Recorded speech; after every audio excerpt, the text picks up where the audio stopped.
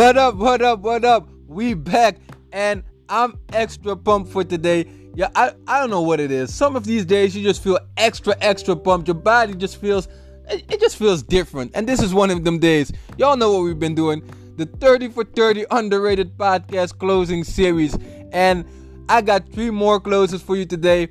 In the next 30 days, y'all know we've been giving you guys 90 ways on how to close a deal. So we will give you guys 90 ways on how to close a deal even during this pandemic. This pandemic will not stop you and your business. We got you guys. And y'all know how we've been doing it. We've been jumping right into the closes. So that's what we're going to do today as well. And the first one I got for you guys is the Be Grateful close. So what I say when I use this close is, look, I agree with you. Be grateful that you can invest this much money. Not everyone can do this. There are people starving on this planet and you're investing it into your company or this product. I need your okay here and here. So I agree with you. Be grateful that you can invest this much money. Not everyone can do this. There are people starving on this planet and you're investing it in your company or this product. I need your agreement here and here. This is a very strong close and it requires self-esteem and confidence. The truth cuts through the resistance in people. And few true salespeople use cold hard facts nowadays. This particularly works well on well-heeled people. Be strong and the mighty forces will come to your aid. This is a master's close. Use it.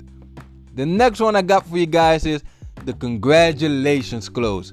So what I say when I use it is, I know it's a big investment and you should congratulate yourself for being able to make an investment of this magnitude. Not everyone can even consider buying this product. I need your okay here and here. I know it's a big investment and you should congratulate yourself for being able to make an investment of this magnitude.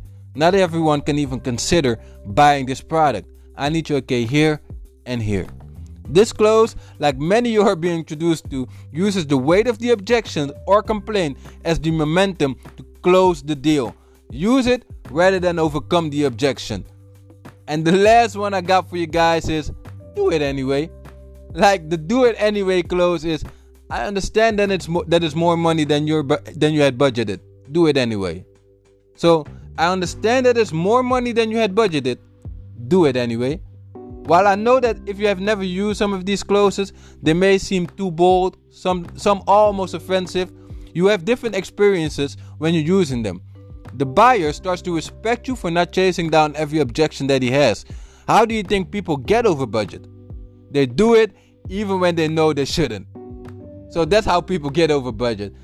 These were the 3 closes I got for you guys today. Y'all know, I hope you guys are feeling just as pumped as I am feeling today. And I hope to see you guys on the next episode of the underrated 30 for 30 closing series. You already know how we've been doing it. You've been underrated for too long, baby.